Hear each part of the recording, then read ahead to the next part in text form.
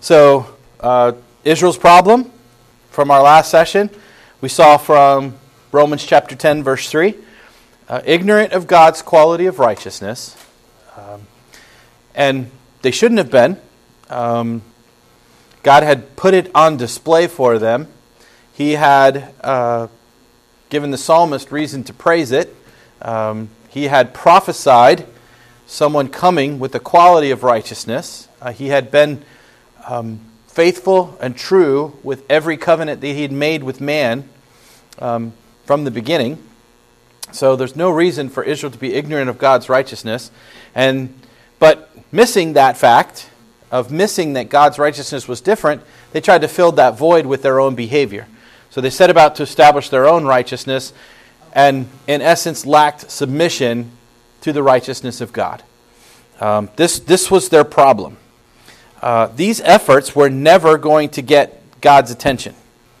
Paul told us that Abraham, and this was in our soteriology section in Kevin's paper, had righteousness imputed to him when he had faith in the words of God. And so he quoted David's psalm about the blessedness of man who is declared righteous. So we see the Old Testament passage and the New Testament passage right here together. David said, "Blessed is the man unto whom the Lord imputeth not iniquity, and in whose spirit is no guile." And so Paul then says, even as David also described the blessedness of a man unto which God imputeth righteousness without works. This is the righteousness that God approves of. This is the quality of righteousness that appeases him. This is the propitiation that has been mentioned a few times. His sense of justice, his sense of rightness has been satisfied because of the righteous acts of the Son. So God's quality of life, again, is different from that of man's. God's attributes, because it's a part of his nature. Okay? So this is that question again that they missed. What can make a man righteous in God's eyes? Well, let's take a look at the doctrine of justification. So I have this Latin term, coram Deo, basically being in the presence of God. How can man survive in the presence of God? Well, in order to be righteous in the presence of God, all a man has to do is receive the imputed obedience of Jesus Christ. And this is where Chris was finishing up, right? We can receive the imputed obedience of another, and then beyond that, which is where we're going in this paper, this second section, I can actually perform, there's a way that I can put on God's righteousness and then perform the righteousness of God. I can practice it. And John talks about that in his epistle. But this is the first step. In order for me to get to that point, I need to first just receive, just believe, direct faith in the facts of the gospel, and I receive Jesus' obedience on my account. The Father reckons that to me have done. That's the way Paul said it. Paul said it was Jesus on the cross, and this is from a chapter that's been talked about, Romans chapter 6. Jesus on the cross with Steve. I should see Steve on the cross. Buried with him by baptism into death. Jesus went into the grave. I should have faith and see that situation the way the Father sees it. Steve was buried in the grave. Risen with him in newness of life. Ascended with him. Accepted in the beloved. Seated in the heavenlies. Go through Ephesians, the first 3 chapters. You'll see all the phrases that Paul uses to describe the believer's position in Christ. When I see that, by faith, I'm able to live a certain way. But that's not what we're talking about here. What we're talking about here is I believe the facts of the gospel, that righteousness is imputed into my account. This is called justification. Okay? But the problem is, I become a Galatianite, right? I'm justified, I'm saved, but I begin to get frustrated. Right? I begin to get frustrated. What possesses a believer to believe that now that he's a Christian, somehow he has what it takes to please God in and of himself? And this is that hybrid of law and grace that Kevin was describing to us. A lot of us were raised in that church. This is what Pastor Dennis was describing from good to grace in his message. Somehow we think that I've been saved, I got that salvation, now I got this Christian battery pack, right? And now I can go around and do all the good stuff. And I could just do the good things that I want to do. Right? Because now I've been empowered by God. And they see that a little bit incorrectly. The book of Galatians was written to this book of believers, right? Seeking to impress others with their own righteousness. Paul calls them foolish. He calls them bewitched. He's pretty hard on them. He tells them, are you seeking to bring to completion that which was started by faith and performed by the Spirit? Somehow you are going to be able to bring that to completion in the flesh? And somehow in your own strength? Galatians chapter 3. Okay, how about, I was just having this conversation with this nice young lady up front. You ever seen a perfectionist? Are you a perfectionist? Are you so frustrated when something little goes wrong and it's not exactly the way that you want it? Or perhaps you become impatient with God's timing. You've been frustrated, right? Things aren't progressing as fast as you'd like them to progress in your own life or maybe in the life of somebody else. Mm-hmm. And so you become a people fixer. You're trying to do the work of the Holy Spirit.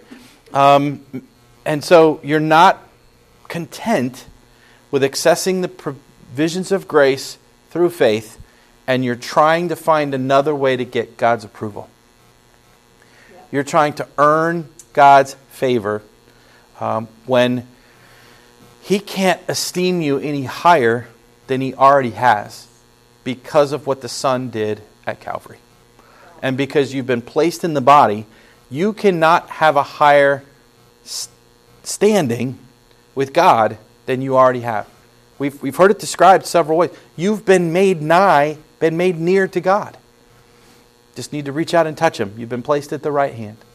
And so have the faith to see yourself the way that God sees you.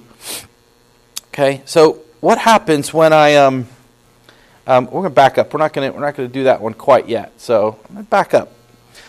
As I go to Romans chapter 12, verse 2, because I described a couple of these. I did not include the passage here because these are familiar enough, I think, that I didn't need to put them out in front of you. But we have this renewed mind in Romans 12:2, right? I beseech you, therefore, brethren, by the mercies of God, you present your bodies a living sacrifice, wholly acceptable unto God, which is your reasonable service. Don't be conformed to the age, but be transformed. That's the schemazo that Kevin talked about, the metaschemazo. This, how Satan transforms into an angel of light. He changes his outward appearance. It's the same root word here in conformed. Don't conform yourself to the standard of the legal age. That's basically placing yourself under a quality of law. It's just saying it a different way. Stop putting on the Christian uniform and strutting it in front of other people. But be transformed by the renewedness that is in your mind. You have a mind that's a big jumbled mess, but in the corner of it is a regenerated part in your spirit. You have the reasonings of your mind. Courtney did a paper last year, a couple years ago, on all those mind words, the dialogizomai, the reasonings of the mind. You have what Paul called the vanity of your mind. You have your imaginations. You have your memories. You have your personality. All that's jumbled up in there. But we need to frame our mind, corral it, and focus it in on the renewedness that's in our mind. It's the mind of Christ. It's exactly. Paul says it, and let this mind be in you. Be thus minded. Don't think of yourself highly than you ought to think, but think of yourself this way. It's what Paul says over and over and over. Corral your thoughts into that regenerated mind. See yourself the way the Father sees you. Impute what God has imputed. It's been said to you multiple times today. When I do this, something happens. Let's go to Corinthians. 2 Corinthians chapter 3. Verse 18. When I have this opinion, when I view the glory of the Lord, verse 18, but we all, with open face, beholding as in a glass, as in a mirror, the glory of the Lord, are changed. This is not schemazo. This is not an outward conformity. This is metamorphosis. This is the transformation. I am changed into the same image. As I behold God's opinion of the situation, the Spirit turns me into that and makes that reality in my life. How does He do that? We've already talked about in Galatians. He produces fruit. He enables me to love one another. And when I direct love, other people can see that I'm a follower of Christ. But what am I doing? What am I actually directing outward? Not Steve's love, but the new commandment, going back to where we started this party. Love as I have loved you. Love one another with the love that I've loved you with. My love, my joy, my peace. You have God's character in you. Another name for it has been said several times. It's the eternal life. It's God's quality of life. That's what's sitting there in the regenerated spirit of the believer. And so I have access to it by faith. As I see myself the way the Father sees me, and I live in that reality, here's what it looks like. The Spirit does what? He changes me into the same image from glory to glory to glory to glory to glory, even as by the Spirit of the Lord. The Spirit does the work. Remember, God's not impressed with me putting on a cloak of righteousness unless I'm putting on Christ. He's not impressed with me mimicking God's actions. He's impressed. He delights in His own attributes. When I order my life by the Spirit and I yield to the Spirit, I'm then empowered by the indwelt Christ and His quality of life. I perform my sacrifices of the believer priest, and the Son offers them on the heavenly altar, and they're a sweet-smelling savor to the Father. That's God working in concert, and Him allowing Steve to come along for the ride. This is what we described to you in the opening. However, when I don't abide in my position, when I don't see myself the way the Father sees me, I'm not attached to the vine, right? What happens? I'm not going to be fruitful. And Paul was scared to death of this. Go to 1 Corinthians chapter 9. 1 Corinthians chapter 9. Paul says, I am intentional about in my Christian life. I'm making sure that I don't become that guy. He says, we run to receive the prize. Run it this way. Every man striveth. And so he's temperate. And so he says in verse 26, I therefore run.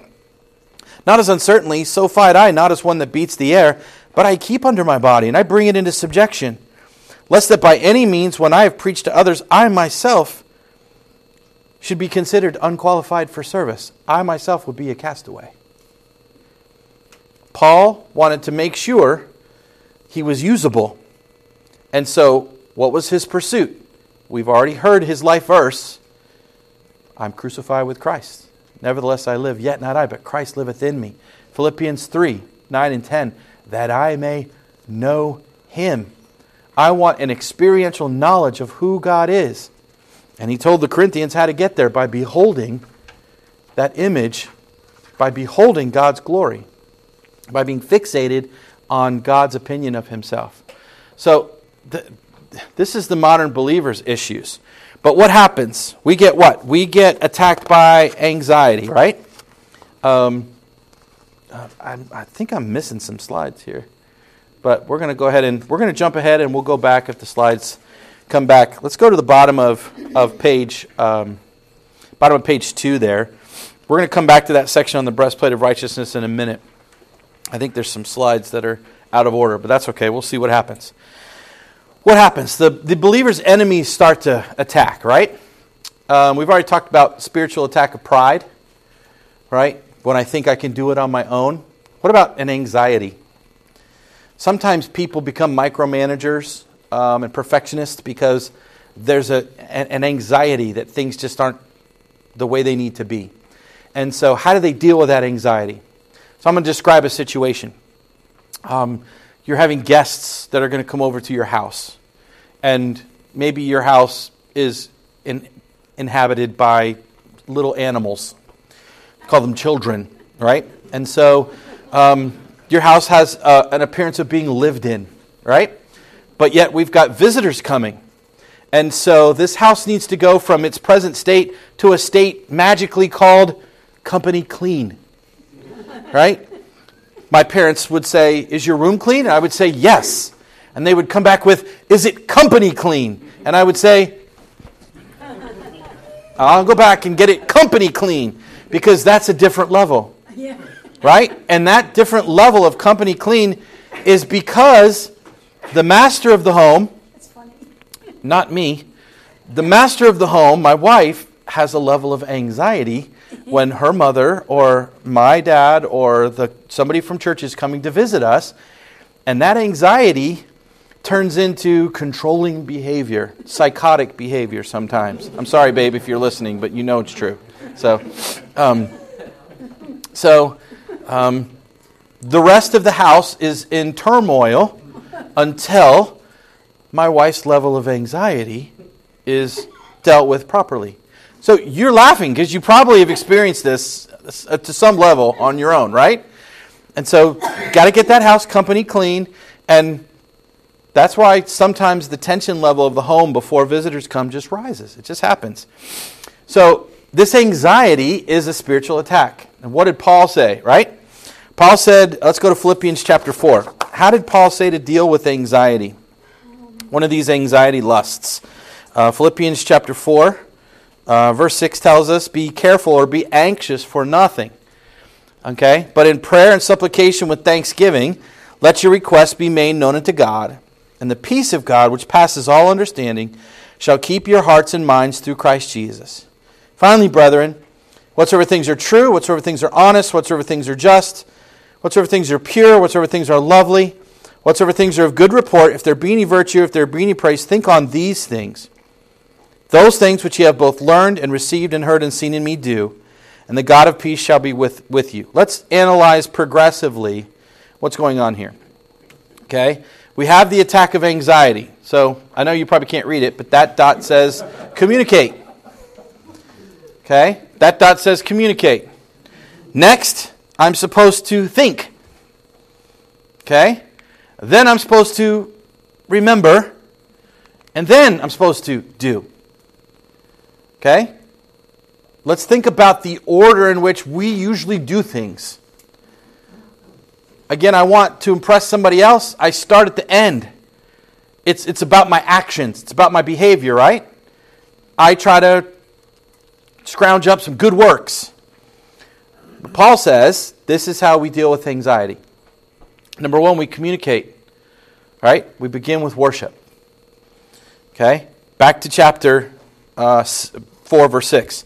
But in everything by prayer, we begin with that word prosukomai, which is worship.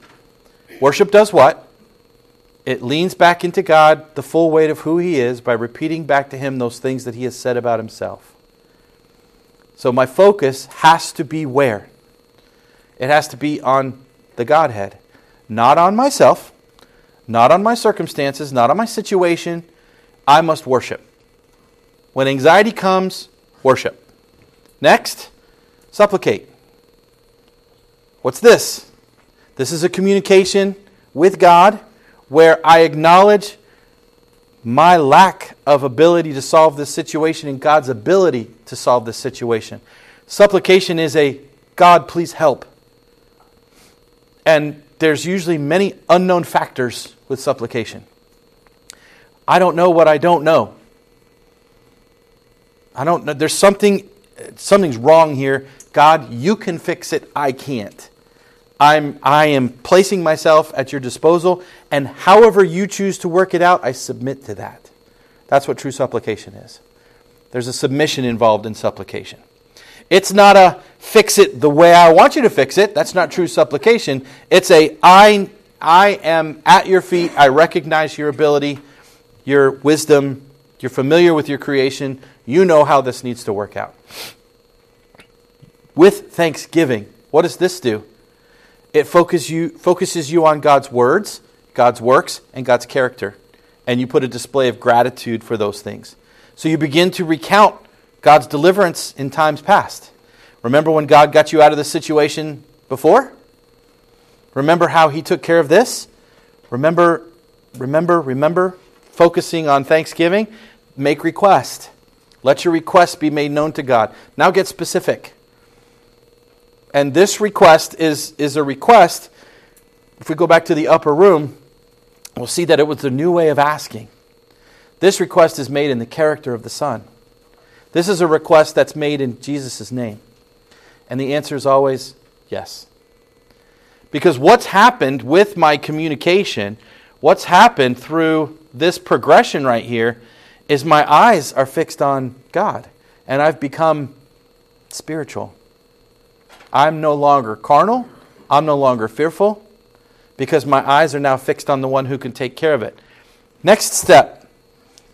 God promises peace, right? The peace which passes. But what hasn't happened yet? I still have not done anything. I still have not begun a course of action. Because, number one, I communicate. Number two, there's some things I need to think about. Verse 8. Finally, brethren, whatsoever things are true, whatsoever things are honest, whatsoever things are just, I begin to go through this category of, these are some things I need to be thinking of. I don't let your mind slip back to all the bad things that could possibly happen.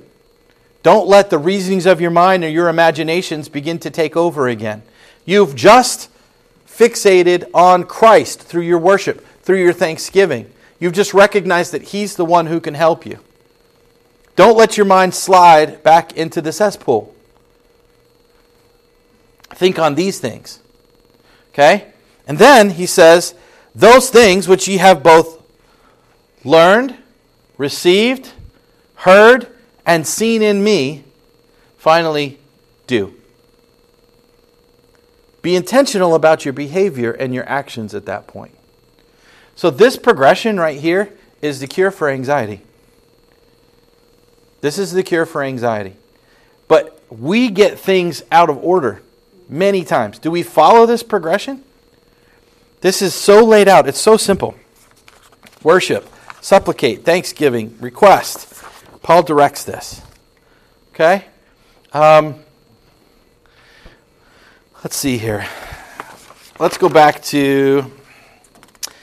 I think my slides are all messed up. So, well, let me see. Where is that part? Yeah, so I missed a slide. So we're going to back up. Let's talk about this breastplate of righteousness real quick. Let's go back to page 2. When coaching the believer on how to fight spiritual warfare back in Ephesians chapter 6, I've got the verses out here in front of you. Paul points the believer to the breastplate of righteousness and the shield of faith. We see here his cure for spiritual attack is this the armor of God. He says, "Be strong in the Lord and the power of His might. Put on the whole armor of God." Verse 11. He points out that our warfare is not physical; it's not carnal. But it's against the spirit beings, principalities, powers, rulers of darkness of this world, spiritual wickedness in high places. This is where it exists. It's in the spiritual realm, and And so he says, in order to fight this, we need to fight it in a spiritual way. So take the panoply of God, verse 13. Take this whole armor so that you can stand against the evil one. And he starts with the belt of truth. Again, I need to see things the way the Father sees things, not through the devil's twisted kaleidoscope of reality, or the way my sin nature is trying to take control of me, to try to sabotage my relationships, the way the sin nature is warring against my soul. So this belt of truth helps me to see things from a heavenly perspective. And then I have here the breastplate of righteousness. This is a tool to do what? Get your eyes off of self. I've had this preached to me. Don't tell lies and go do good things. The armor of God. God wants you to have the belt of truth. Don't tell lies. That's not what that is. No, the belt of truth is again, we had it described in a wonderful way from Chris today. God is true. He sees things how they actually are. And the devil, as we heard, throws that 99% of truth in there and that 1% to try to distract you, to try to knock you off of, so that you come to the wrong conclusion. And so the belt of truth does that the right way. And the breastplate of righteousness, as we've said, whose righteousness is it? This is the righteousness of Christ. So I am safe and secure. Doesn't it take the pressure off you to realize that the work's already been done? Yeah. Christ has already accomplished the victory. You don't have to struggle to earn any more of God's favor. He can't love you any more than He already does. You don't have to fight for that. You don't have to earn it. It takes the burden off you. You simply have to seek the Master's will and through His power do it. It simplifies your Christian life. It makes it about Him, His righteousness. Feet shod with the preparation of the gospel of peace. This good news that God wants you to be ready to live at peace that He's provided. We've already talked about how that peace is provided. It's right up here. Going through this process gets us, the God of peace shall be with you. That's a good news that we have here in the armor. That's part of this panoply of God. Above all, taking the shield of faith so I can quench those fiery darts of the wicked. We talked about faith, and we've said 5 or 6 different phrases. See yourself the way the Father sees you. Impute what God has imputed. That's the faith that we need to have. Because when I look at my life, when I look at the reality of who I am, it doesn't make a lot of sense. I just simply need to roll over and trust what God says is true. I feel less than. I feel weak. I don't feel able up to the task of what God says I can do. But He says, in me, we got this. It's done. You're a victor. You're a conqueror in Christ. That's where your value is. But Satan wants you to look at your failures. What did Paul say? Forgetting those things which are behind. My past failures, as well as my past successes. And I'm reaching forth unto the things that come before. He just said what it was. This excellency of the knowledge of Christ. I want to know God more. I'm going to forget about who I am. I want to see who I am in Christ. I want to behold His glory. And so we finish this with a prayer of worship. We have a connection with the passage that we just read in Philippians chapter 4. Praying always. Right here, we have the helmet of salvation, the sword of the Spirit. I don't want to minimize those. The Word of God, helmet of salvation. That's the full benefits package, basically, of my present tense as well as my future tense salvation. I understand the benefits of what God, and there's a protection in that. This is, the armor is a series of mental processes, patterns of thought, when I'm attacked by Satan, with attack of anxiety or attack of a lie. So we see there's a similar progression in the armor as what we saw in Philippians chapter 4, verses 6 through 9. There's a similar progression in that thought pattern. I don't know if you've ever had the armor explained to you in this way, but it's all the armor is a way to get yourself Get your eyes off of self onto God, onto what He's done and what He's provided for you. I think Paul's using different language to describe the same process. And then it ends here in verse 18, praying always. This is a prayer of worship and supplication, and supplicating for the saints. Go to 1 Thessalonians chapter 5, verse 8. Paul uses similar language to describe this pattern of thought. He says, "But let us who are of the day be sober, putting on the breastplate of faith and love, and for an helmet the hope of salvation." This is it's a continual comfort of abiding in this position of faith. It's continual action. I've already placed faith in the crosswork of Christ to achieve salvation. That's my justification. But this is a daily faith. It's a daily realization of what I look like in the eyes of God that I need to continually do. And so I highlighted this. Faith activates the provisions of grace in the life of the believer. And I think we saw this in Chris's message. This is where we were getting when he ran out of time. And we're going to pick it up at that point. We're going to jump from here into my actions, my behavior, that I can actually live out godliness. That's possible. But faith activates the provisions of grace in the life of the believer. Let's go back, flip back to the front of session 1 and take a look at that verse again.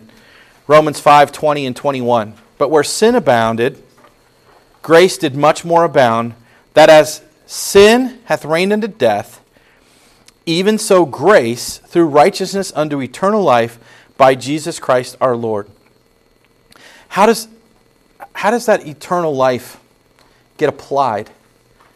Through faith.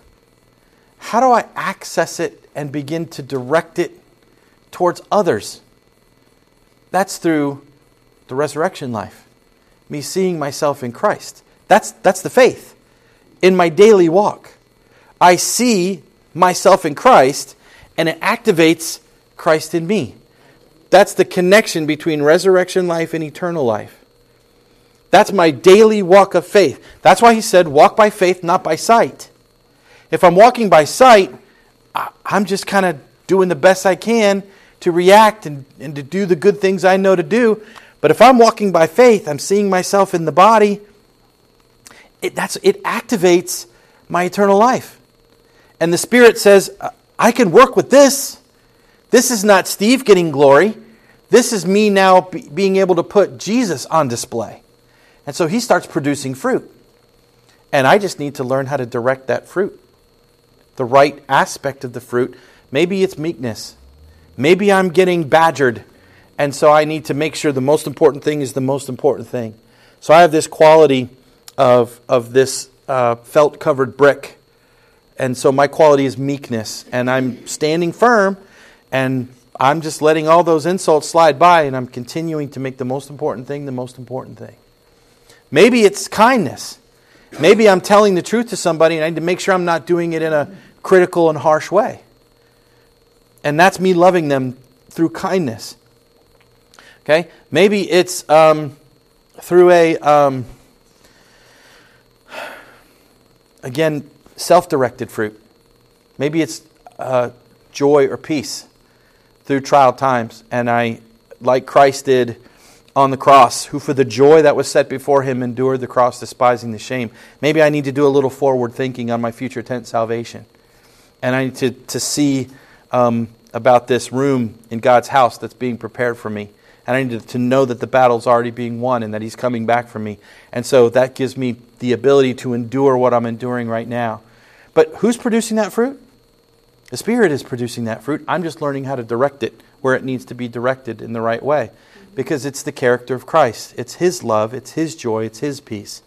It's His quality of life that we've described. So he describes this again in here, the 3 Thessalonians passage.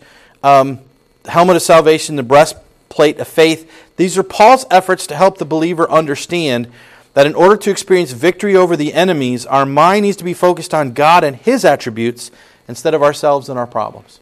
So I'm really trying to get practical on what thoughts should go through your mind when you begin to encounter the problems that you encounter every day. And this is how to take this scripture and to make it practical and make it real. All right, so we covered the communicate, think, and do. Let's jump to page 3 here. So I don't want you to have the impression that God is indifferent to your actions, right? That it's not like He doesn't care if you sin. It's not as if He doesn't care if you're doing right things. It just does not change God's opinion of you when you do those things. That's what's important to understand. That God is not angry with you and frustrated with you when you sin, and God's not impressed when you do good things. My actions apart from the Spirit of God don't surprise Him at all. He's familiar with who I am. I have guys that come to me and that are struggling with pornography, with addictions, and I try to help them with that. And I say, how was your week? And sometimes they come really proud. I've had a great week. Overcame this, didn't do this.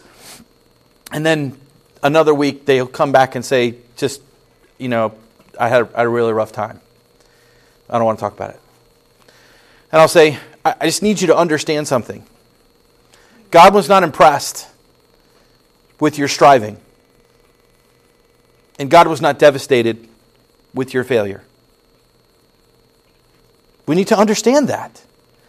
God is familiar with us. I need to put myself, that's not the conversation I should be having in my mind. God is blessing me. He's gracing me. Okay, let's go to Ephesians chapter 1. Actually, you don't have to go. I put it right there in your notes. God is saying good things about you. Okay? That's Ephesians 1:3. Blessed be the God and Father of our Lord Jesus Christ, who hath blessed us with all spiritual blessings in heavenly places in Christ. Okay, He's eulogizing you. Okay? That's what it's eulogizo. Not because you struggled and you won a battle on your own. God's not saying that about you. He's saying good things about you based upon the imputed obedience of Jesus Christ. Because He sees you in the Son. He calls you a saint, right? That means holy. We're blameless. We're set apart. Again, read the first 3 chapters of Ephesians. Every time you see the word in Him, or in Christ, or in the Beloved, that's a benefit that we have because of the behavior of another that you're getting credit for. We get to be up on this ladder because of the huper that Chris kept talking. You see how they're folding together. On behalf of, because of what Christ did, that's reckoned to our account. Okay? I can, though, let's go to 1 John, and this is where I want to finish. And we got plenty of time here, so let's slow down. I got 1 John, let's go to chapter 1. John uses a lot of language in his epistles like he just walked out of the upper room. But he wrote these letters decades afterwards. But the Holy Spirit is doing what Jesus predicted He would do. He's bringing to remembrance all of the things, all of the words of Christ in the upper room. And you're reading through the New Testament. If you're blessed by something, you can trace it back to the upper room. Jesus said it all. He said it all in those 4 or 5 chapters. And then, over the next 30 to 40 years, the Holy Spirit expounded on that revelation through Paul, through James, through John, through Jude. And He took what was said there and He oftentimes Jesus would say, this is going to happen.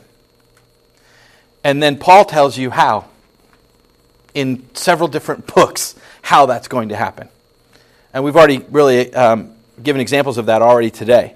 But John here, he leans into this idea of abiding. He uses the Greek word for abide, continue, dwell, remain. When he said in John chapter 15, abide in me, I am the vine, ye are the branches, John 15:2. He uses that phrase 22 times, that word 22 times in just these 3 short letters. Okay? And he begins to use this phrase, in the light. Walking in the light. Okay? Let's do some reading here. Start in verse 1. That which was from the beginning, which we have heard, which we have seen with our eyes, which we have looked upon, and our hands have handled of the word of life. This is a neat way to start this letter. He's like, I got a chance to see firsthand eternal life. I got to see that quality of life firsthand. And he says, verse 2, for the life was manifested, we've seen it. Bear witness and show unto you that eternal life, which was with the Father, was revealed to us. That which we have seen and heard declare we unto you, that ye also may have fellowship with us, and truly our fellowship is with the Father and with His Son, Jesus Christ. Let's keep going. He wants your joy to be full. Verse 4, this is the reason. I want you to have a complete joy, a full joy, an abundant joy. Essentially, he's talking about God's joy, Jesus' joy. But let's pick it up in verse 6. If we say we have fellowship with Him and walk in darkness, we lie and do not the truth. But if we walk in the light, okay, this idea for walk, this is our peripateo. This is to order your life in such a way to put yourself at the disposal, basically, of the light. But if we walk in the light, as He is in the light, we have fellowship one with another, and the blood of Jesus Christ, His Son, cleanseth us from all sin. Let's see how he says it in chapter 2. Chapter 2, we've talked about Jesus Christ, the righteous, the propitiation. Verse 2, we know Him, we keep His commandments. We've read through all these. But what do we see in verse 6? He that saith he abideth in Him. Now again, what's that idea of abiding in Him? Chris said it. To dwell, to be settled, right? So to be comfortable and to be at ease with something. You ever been in a situation where you don't feel at ease? You feel awkward, right? And then somebody says something and it kind of breaks the ice, and you're kind of like, oh, this wasn't so bad. This is good. I feel at ease. I feel comfortable. It takes faith to be able to abide in Him. You have to be comfortable in your position. You have to see something that's not there. That's not in front of you. It's not visible. It's true because God said it's true. Okay? And He says, I should walk as He walked. So, how did Jesus walk? How did He order His life? So, this is a great study. When you go to Pastor Kevin's Christology class, and you begin to see that Jesus moved between the realms of His natures, the hypostatic union of the two natures of Christ. You see that He was God, but He was man. But He lived as man, and He only went into the realm of His deity when He was given authority to do so by the Father. He did not cut corners. So He's not like that kid who was doing his chores, was sweeping up, and then, okay, nobody's looking, do one of those or whatever and clean up the floor real quick. He didn't cheat. Okay? He didn't use His deity to take shortcuts. Okay? In fact, what we hear in Corinthians, what we hear in Hebrews, is that He suffered as we suffered so that He could be our high priest.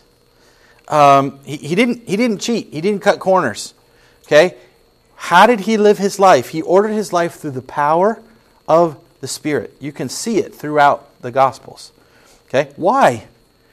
Because He wanted us to see how to live our lives in the power of the Spirit.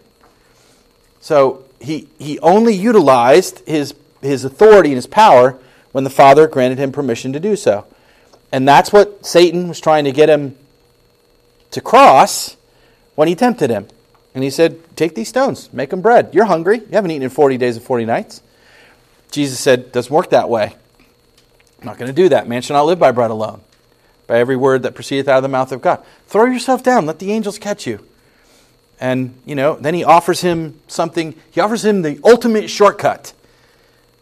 I know in Revelation you're going to get the keys to all the kingdoms, but look at them all right now in a moment of time. I'll give them to you right now. I will give you all of my authority. All you have to do is bow down and worship me. Jesus says, don't tempt the Lord thy God. I'm not taking the shortcut. I'm going to live this life as we decided, in obedience to the Father, as we decided in the decree. I'm going to live the right way. And so he doesn't take the shortcut. And so I am to walk even as he walked. I'm to order my life in the same way, living in the power of the Spirit. And so when I do that, when I get my focus off of my position and onto my circumstances, what happens? Well, I'm in darkness, right? But I can walk in the light. We talked about Israel being in this darkness. In fact, they still have a satanic blindness. But when is that blindness going to be revealed? When they have a right opinion of who Jesus Christ was. They're going to get it. They're going to get it at the end of the tribulation period, when they call out for deliverance and look upon him whom they have pierced. And he's going to come back and he's going to deliver them. They have that satanic blindness right now, but when they get a right opinion of God's righteousness and admit what they did to the Son, he'll come and he'll deliver them. But the believer today, guess what? You can simply order your life in the light because of the privileges that you've been given. Kevin was finishing up with that. You've been given something better. The book of Hebrews tells you. You can order your life in the light. Okay? Let's see what that means. So, I can live in the light or out from faith based upon my position in the body. Let's go to chapter 3. 1 John chapter 3. Let's pick it up, verse 6. Whosoever abideth in him. We shouldn't need to review that phrase at this point, right? That's me being at ease or settled in my position by faith in the body of Christ. Sinneth not. Whosoever sinneth hath not seen him, neither has known him. Okay? Little children, let no man deceive you. He that doeth righteousness is righteous, even as he is righteous. He that committeth sin is of the devil. For the devil sinneth from the beginning. For this purpose the Son of God was manifested, that he might destroy the works of the devil. Whosoever is born of God doth not commit sin, for his seed remaineth in him. There's a lot of positional truth in these verses. And he cannot sin because he is born of God. So, let's back up. The key to this phrase is the way he starts it off in verse 6. When you abide in your position in Christ, you're not going to sin. You can't sin at that point. Because who's in control? Who's in charge? The Spirit's driving.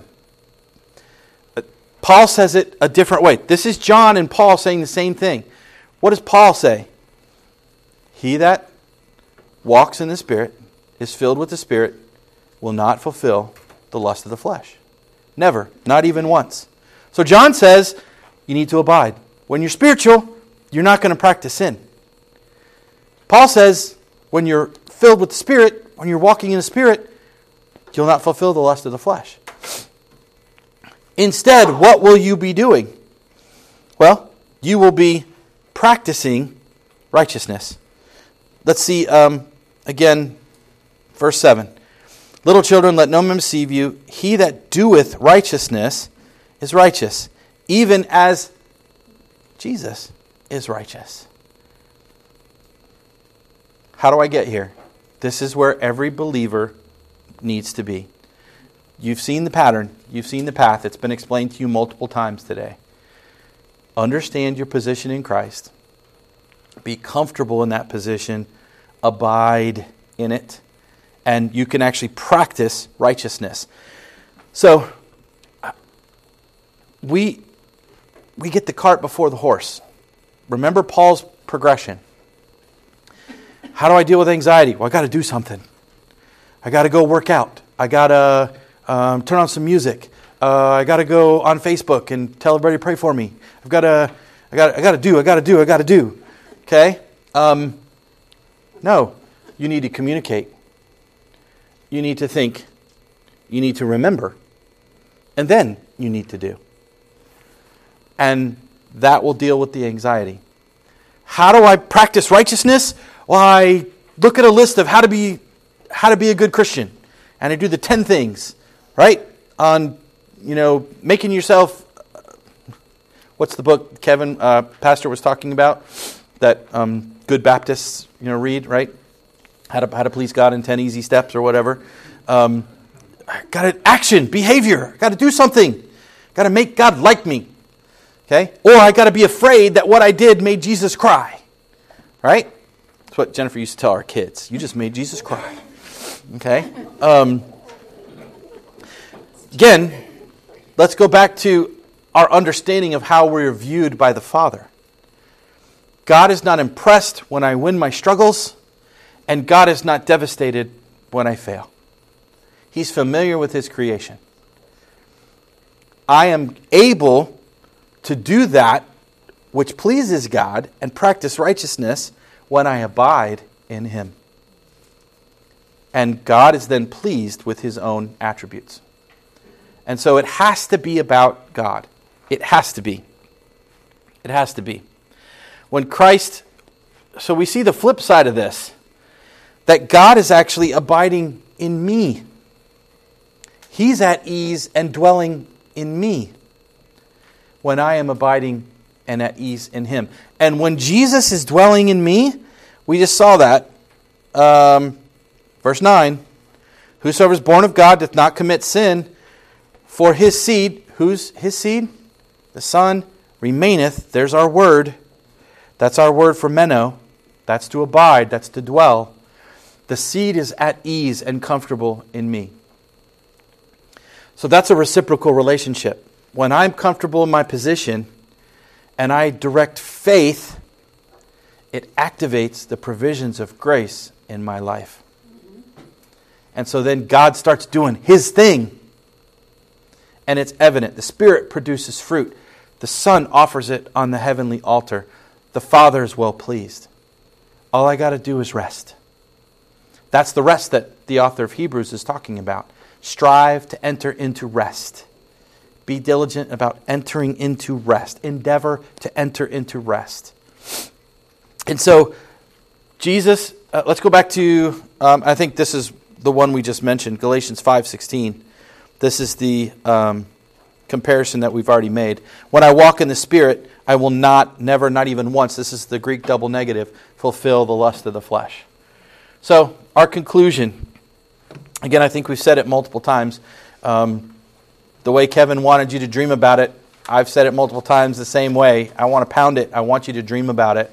I want this to be something that's a part of your Christian vocabulary. Don't get so hung up on things that are inconsequential to God's opinion of you. Rest and rejoice in the standing that He has provided you.